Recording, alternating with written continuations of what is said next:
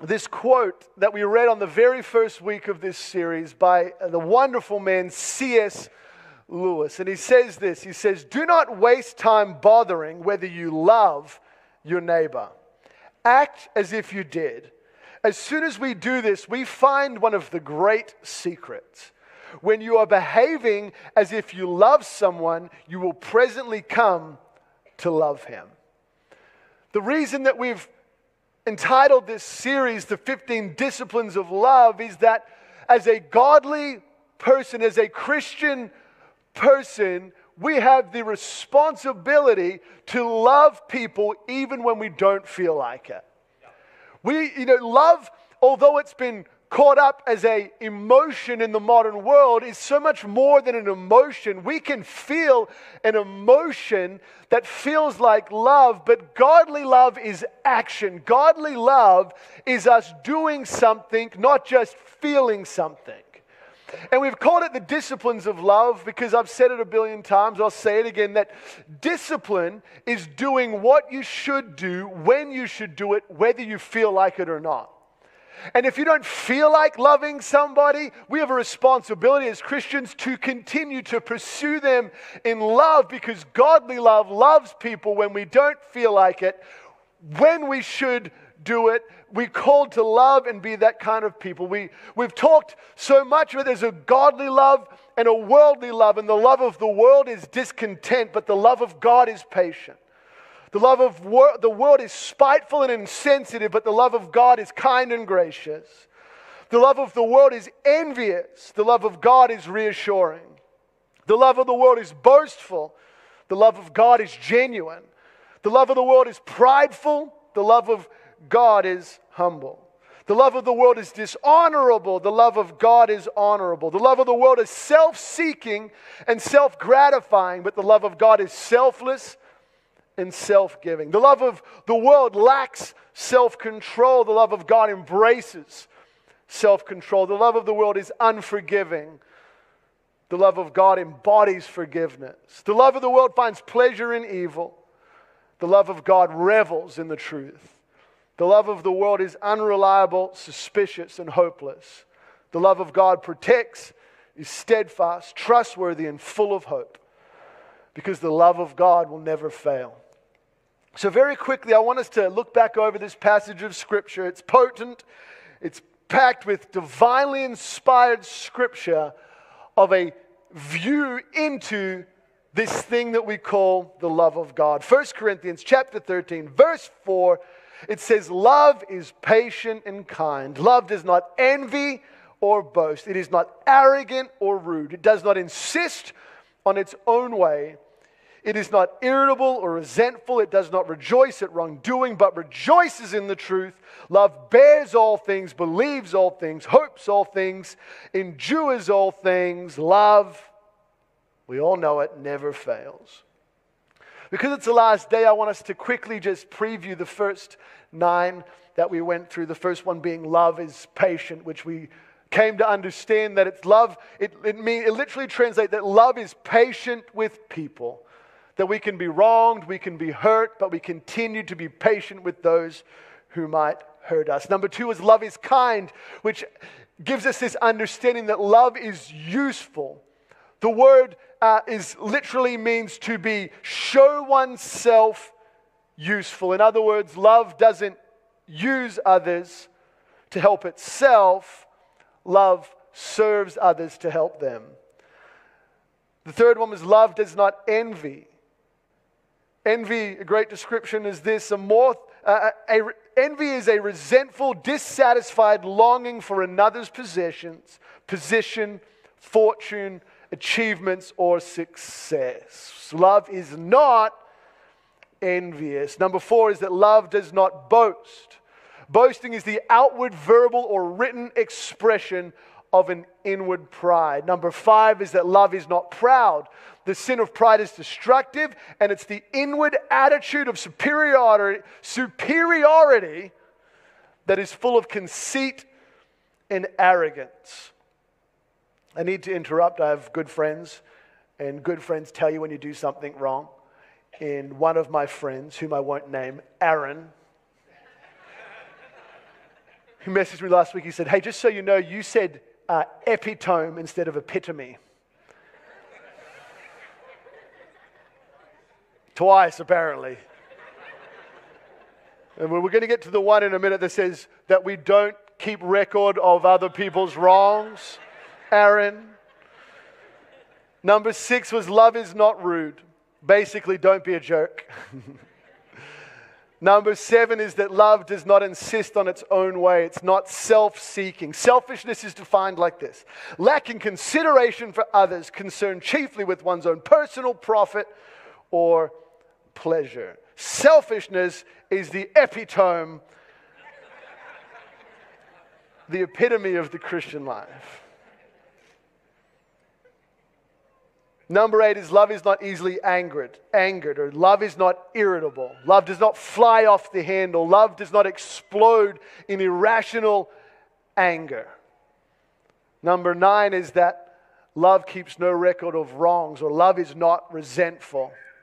And we understood at the end of last week's sermon that we look at the picture of Jesus, that Jesus did not keep a record of our wrongs. This word, logizomai, is like an accounting word, and it doesn't keep an account of the sins that we commit. The Bible tells us that Jesus cast our sin as far as the east is from the west, that when we come to a place of repentance, He remembers our sin no more. He's not counting a list of our sins against us, that one day when we stand before Jesus in heaven, He's going to have a list of the things that we've done wrong. He's going to have one list that's going to say righteous or sinful. And those who have repented and believe in Jesus will be called righteous and will walk with Jesus forever. And in the same way that Jesus doesn't keep a record of our wrongs, we have a responsibility, as difficult as it may be, to not continue to hold other people constantly accountable for the sins that they committed.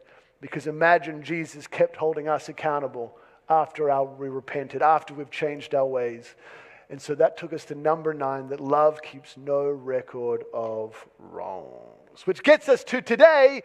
Number 10 is this: love does not delight in evil, or love does not rejoice in wrongdoing. Seems so straightforward that we wouldn't rejoice in evil things.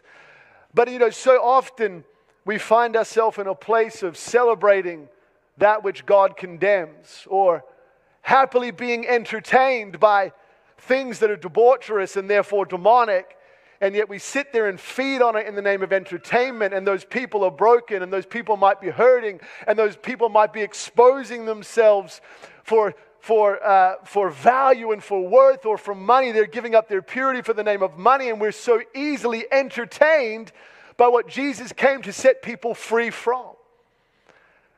Love does not rejoice in evil. In Corinthians, the people, they were having problems because they were a debaucherous region, and Jesus had come in and people's lives were being changed, yet some people were still celebrating about the evil deeds that they were committing. Or there was people there, literally one story is a man sleeping with his mother-in-law and calling themselves Christian, and Paul's having to come in and correct their behavior. You see, love does not celebrate evil.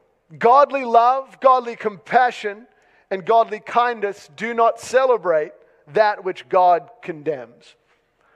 Philippians chapter 3 verse 18, it says, "For many of whom I have often told you, and now tell you even with tears, walk as enemies of the cross of Christ. Their end is destruction. Their God is their belly." In this line here, they glory in their shame with minds set on earthly things. He says they glory in their shame with their minds set on earthly things. They're glorying in that which God considers shameful, and that's not what love does. The things that their minds are on, they glory. We look in Galatians chapter 5 verse 19 to see the kind of shameful things that people would glory in. The acts of the flesh are obvious: sexual immorality, impurity, debauchery, idolatry, witchcraft, hatred, discord, jealousy, fits of rage, selfish ambition, dissensions and factions, envy, drunkenness, orgies, and the things like this. Is that my microphone, Jordan? I'll behave myself. Not that I'm doing much.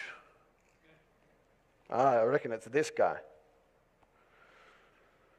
These are the things of the flesh that we're called not to glory in, or sometimes we glory in our shame by thinking it's hilarious to bring up the way that we used to live, and we remember going, man, that's when I used to have a lot of fun. And we remember back to our sinful ways, and somehow our conversation goes into celebrating the way that we used to live, when the way that we used to live was shameful, it was sinful, it was a life of brokenness. So let's not glory in our shame.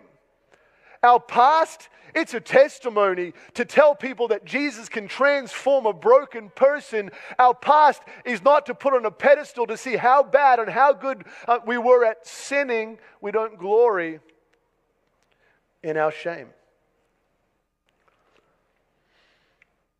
The second thing is that love does not rejoice when others suffer. When it comes to this number 10, that we don't rejoice in evil. We don't rejoice in our own evil. We don't celebrate evil things around us. We also don't celebrate when other people do evil things or when other people suffer. Love does not rejoice when somebody gets what they deserve. You ever been there? You know that person who's been a real jerk.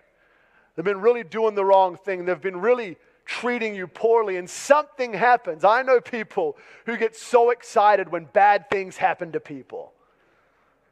That's called rejoicing in evil, and it's sinful. We're not supposed to rejoice when people suffer. Proverbs 24:17 says, "Do not rejoice when your enemy falls, and let not your heart be glad when he stumbles." Proverbs 24:19 says, "Fret not yourself because of evildoers, and be not envious of the wicked." You know, we live in a day, social media, it used to be like those magazines you get right as you walk out of the grocery store. They're what we call gossip magazines. And everybody's so excited to look at the deepest, darkest gossip of all the celebrities, and we entertain when bad things happen. It doesn't mean you're happy. This thing, it's like we get so excited when bad things happen to people.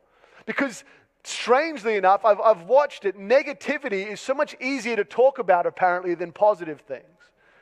When people are stuck for something positive and good to talk about, we find bad things to talk about. We find somebody else to talk about. We find something to talk about somebody else's situation, how their marriage didn't work or what they did the other day.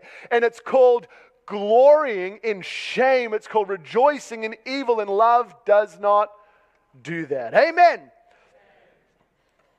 I realize that we don't get a lot of amens in this message. Number 11, it says, so verse number 10 is that love does not rejoice in evil. Number 11 is love rejoices in the truth. Love rejoices when truth is lived and when truth is taught. When the Word of God is taught in its potency and its purity, it can be confronting, but love rejoices that somebody's willing to stand up and speak the truth of the Word of God in a culture that would rather them not. Psalm 33 verse 4, it says, "For the word of the Lord is upright, and all his work is done in faithfulness. And he," speaking of God, "loves righteousness and justice. And the earth is full of the steadfast love of the Lord." Ephesians 4:15 says, "Rather speaking truth in love, we are to grow up in every way into him who is the head, into Christ." That we rejoice. Love is excited when good things happen. Love is excited when we see 2,000 odd volunteers who are doing good on the Gold Coast of Australia. Love is excited to hear that we're going to do the same thing in Nashville, Tennessee. Love is excited when there's a preacher, when there's a person who stands up to protect the innocence of our children in a culture that's trying to sexualize them and mutilate them. Somebody has to stand up for truth, and while the world looks on and mocks, the church stays quiet. But the church should be excited that we are protecting our children through the truth of the Word of God. This is the kind of thing we're supposed to be excited about when somebody with a backbone stands up and preaches the Word of truth. Yet so many Christians are ashamed when another Christian speaks the word of truth, and we shouldn't be. We should be excited that somebody's going to do it so you don't have to. Because the love of God rejoices when the truth is lived and when the truth is taught. The third book of John, chapter 1, verses 2, John's writing, and it's awesome. Beloved, I pray that all may go well with you and that you be in good health, as it goes well with your soul. For I rejoiced greatly when the brothers came and testified of your truth, as indeed you are walking in the truth. Verse 4, he says, I have no greater joy than to hear that my children are walking in the truth. On the flip side, we've got a lot of people that are willing to talk truth and not live truth. Got a lot of people that are willing to have a big mouth but not a big walk. And the rejoicing in good is not that we would just teach and say good things, but that we would live out the gospel. That we'd be bold in our convictions. That we'd be kind and patient and loving with people. Amen. Now the last four we're going to race through together here. And the last four are kind of like a long cord that's attached together. This is kind of like the ending of what Paul is writing. And they work really tightly together. And so number 12 is, we see that he says that love bears all things. Love believes all things. Love hopes all things. And love endures all things.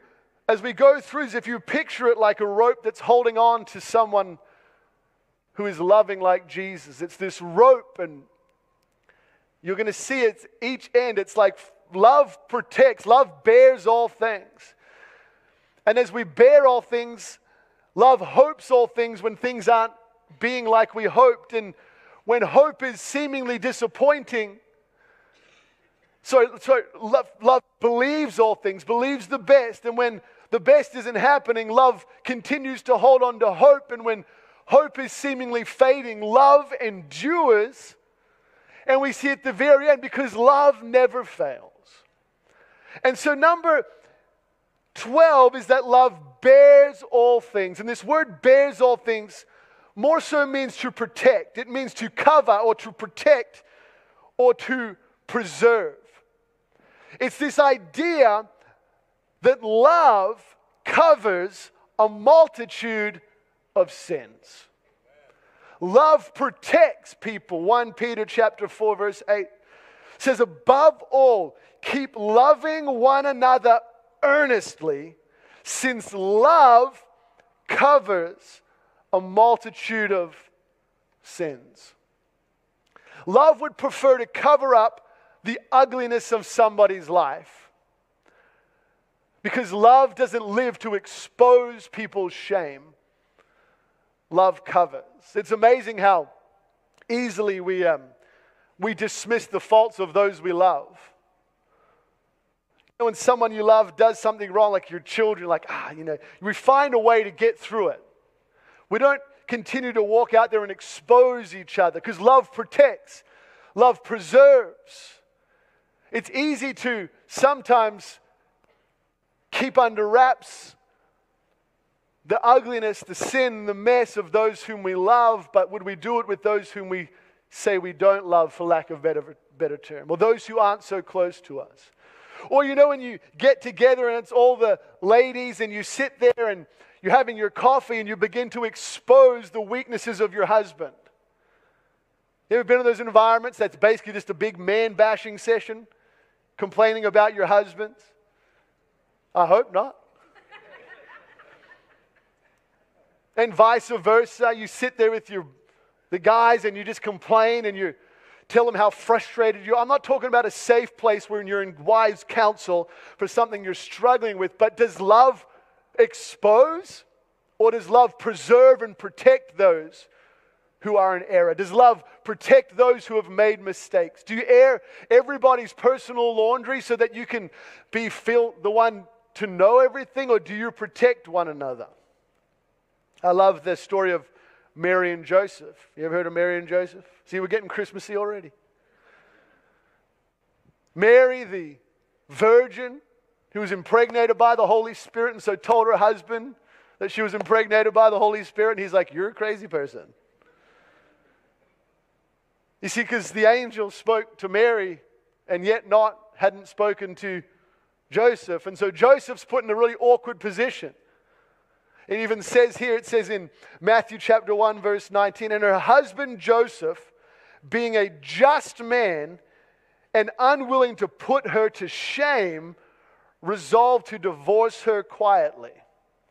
Being an upright and just man, he had been wronged in his eyes. He didn't know that Mary had been impregnated by the Holy Spirit. He didn't know that Mary was carrying the Son of the living God. All he knows is that we haven't slept together and she's got a baby in her stomach. 1 + 1 = 2. Simple. It's literally the only time where 1 + 1 doesn't equal 2. And he's there and he thinks there's been an adulterous act, that she's cheated on him, that she's been unfaithful, and he has an opportunity to shame her and publicly shame her. And it says he chose instead to keep it under wraps, to protect that woman whom he loved, and instead do it quietly. And thank God the angel turned up and they didn't have to do so. Joseph had a choice, but he chose to cover her shame. We know the famous story of Noah, drunk. One brother wants to expose him, the other wants to cover his sin. Because love covers a multitude of sin. Because ultimately love is redemptive. Jesus didn't come to expose our sin, he came to expose our value. He came to do away with our sin. He came to deal with the effects of sin, that we could repent from our sin. But his job wasn't to come and expose all of our dirty laundry to the world. His job was in love, ultimately redemptive. He came to redeem us from our sinful ways and set us up into our future and purpose as children of God. Because love is not judgmental or condemning. Love is redemptive and forgiving. Love covers sin. Love carries the burden of sin. And love is, in the place of Jesus, even willing to take the consequence of our sin. This doesn't mean that we excuse wrongdoing or we look to evade the natural consequences of sin. It means that we strengthen what is weak, we shield what is vulnerable, and we forgive. Because love covers to protect, love covers to redeem, and ultimately love covers sin so that people would come to a place of redemption. Because love wants to restore that which is broken. And as long as the grace of God is operating, then no one's sin or failure is final. So love protects rather than exposes and shames. Amen. Love bears all things. Number 13 is love believes all things. Love can see what is wrong. It can see weakness. But it believes the best and trusts that all things can turn around for good. It's essentially where we get this whole statement, believe the best in somebody. Because love believes that things can get better. Love believes, it doesn't mean that we're naive or undiscerning. It means that love is not cynical and love is not suspicious. You know, one of the best ways to interrupt your relationship and put a big wedge between you and your spouse is to be constantly suspicious. To be constantly prodding and provoking, expecting the worst, expecting there to be a huge mistake. Don't live like that. Believe the best. If something comes out, then deal with it. But don't live in the state of suspicion. It will drive a wedge between you and that person you're constantly provoking and prodding and causing unnecessary suspicion. And because love believes the best in somebody, even when they're not being the best. Love is slow to believe any bad news about somebody.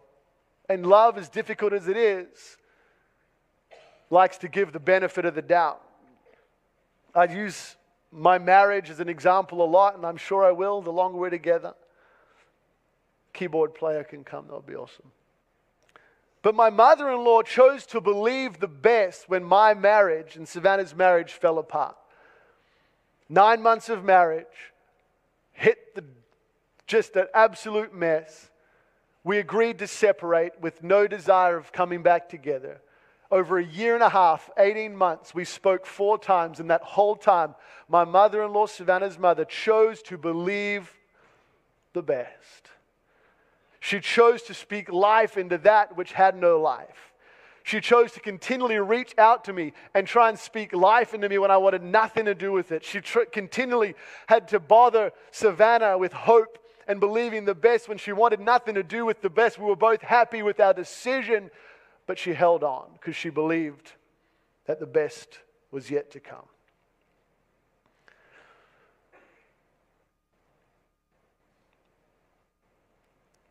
Often we'll get the best out of those we believe in. So it was once said, if we treat people as they ought to be, we help them become what they are capable of becoming. And as long as the grace of God is operating, then no one's sin and no one's failure is final. Love bears all things. Love believes all things. And when believing the best doesn't seem to be coming to fruition, love hopes all things. Hope is the expectation of good.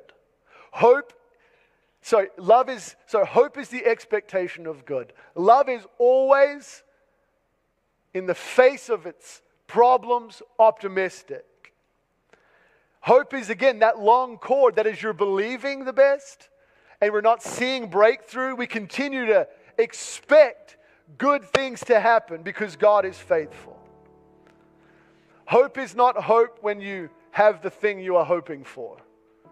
Hope is not hope when things are in order. Hope is not hope when all is going well. Hope is hope when things are not as you wish, but you desire them to be so. So you continue to believe that they will be.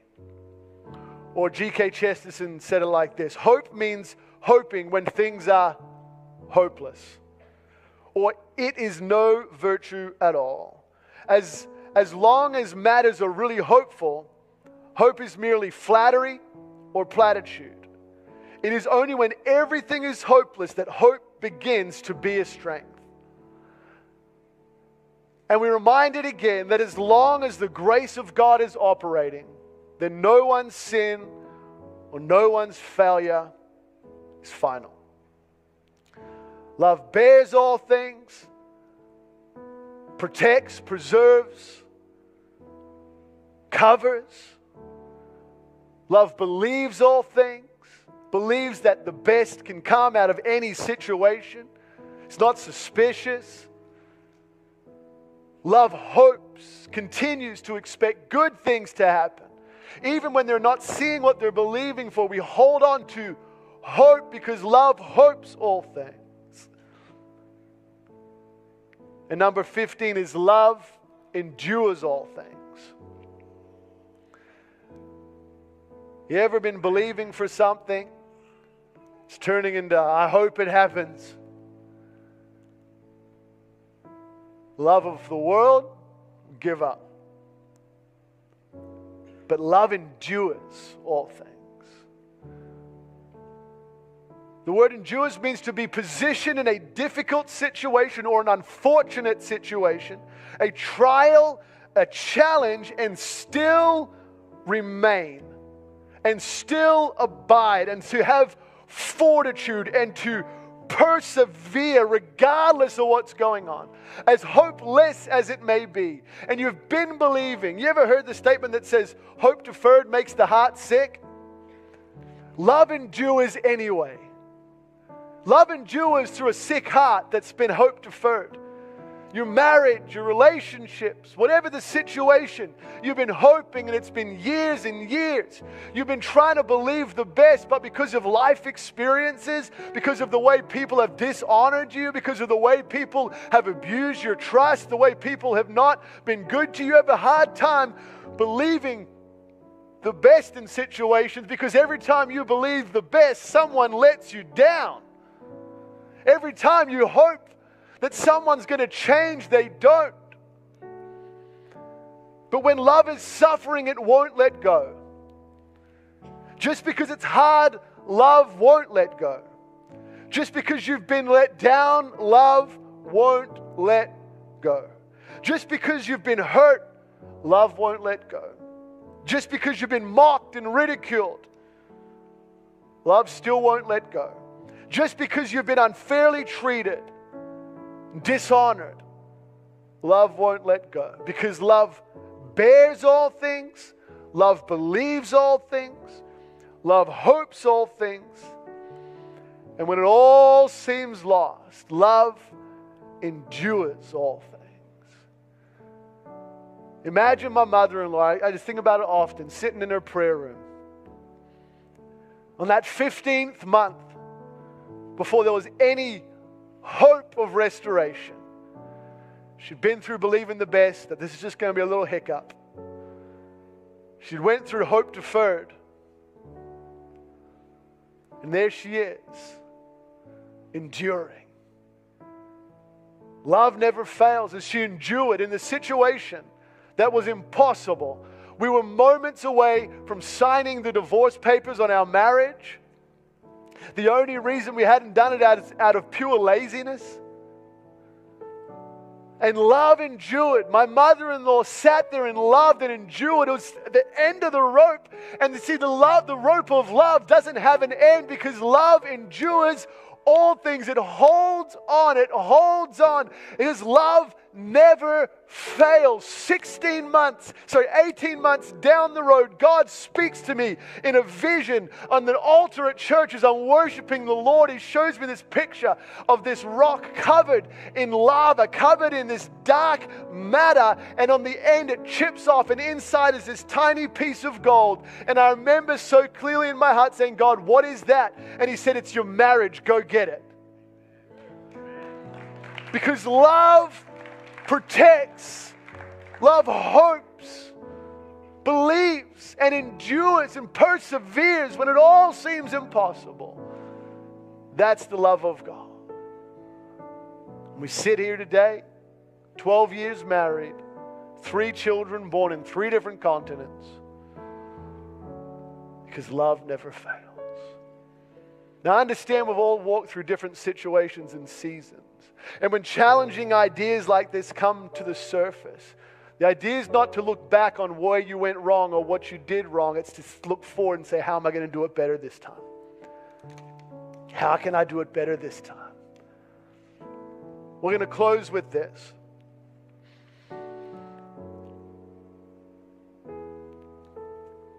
Four keys to remain in the discipline of love. Number 1, realize it's commanded by God. It's not a good idea to love, it's a God idea. Number 2, realize you have the power to love. Romans 5:5 says, and hope does not put us to shame, because God's love has been poured into our hearts through the Holy Spirit who has been given to us. To love is not only a command, but it's possible. 1 John 4:7. Beloved, let us love one another, for love is from God, and whoever loves has been born of God and knows God. Number 3, realize that God's love is the Spirit's work in you. Galatians 5:22, but the fruit of the Spirit is love, joy, patience, kindness, goodness, faithfulness. And number 4 is practice putting on love. We read that scripture at the beginning from C.S. Lewis. Don't suppose you love your neighbor. Go and love them. Because those who you go and love, out of a discipline, out of choosing love, you seem to eventually love. Philippians 4, verse 8. It says, finally, brothers, whatever is true, whatever is honorable, whatever is just, whatever is pure, whatever is lovely, whatever is commendable, if there's any excellence, if there's anything worthy of praise, think about these things.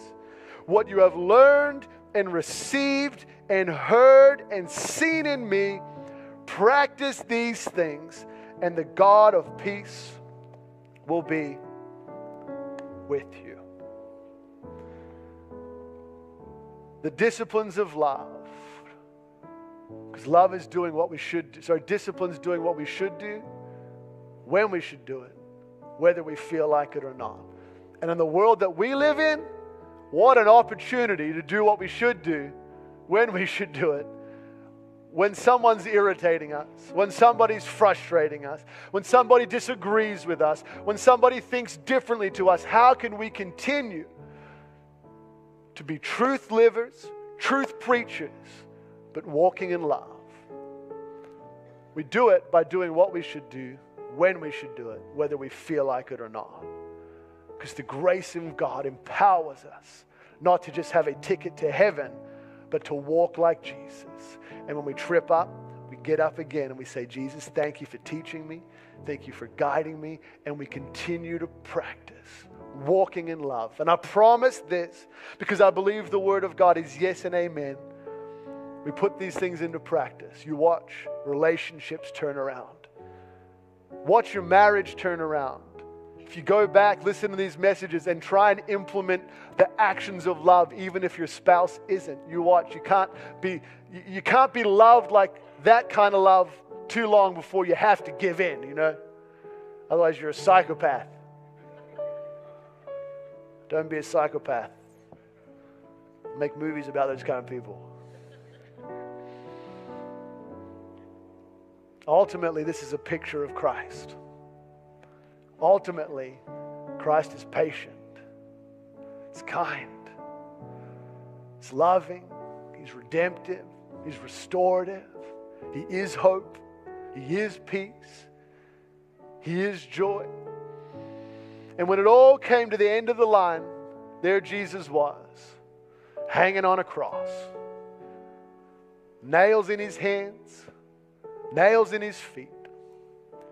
The Bible tells us it was for the joy that was set before him that he endured the cross. The joy that was set before him was you and me and all those who are yet to come to repentance. He endured the cross to deal with sin so that we could be saved.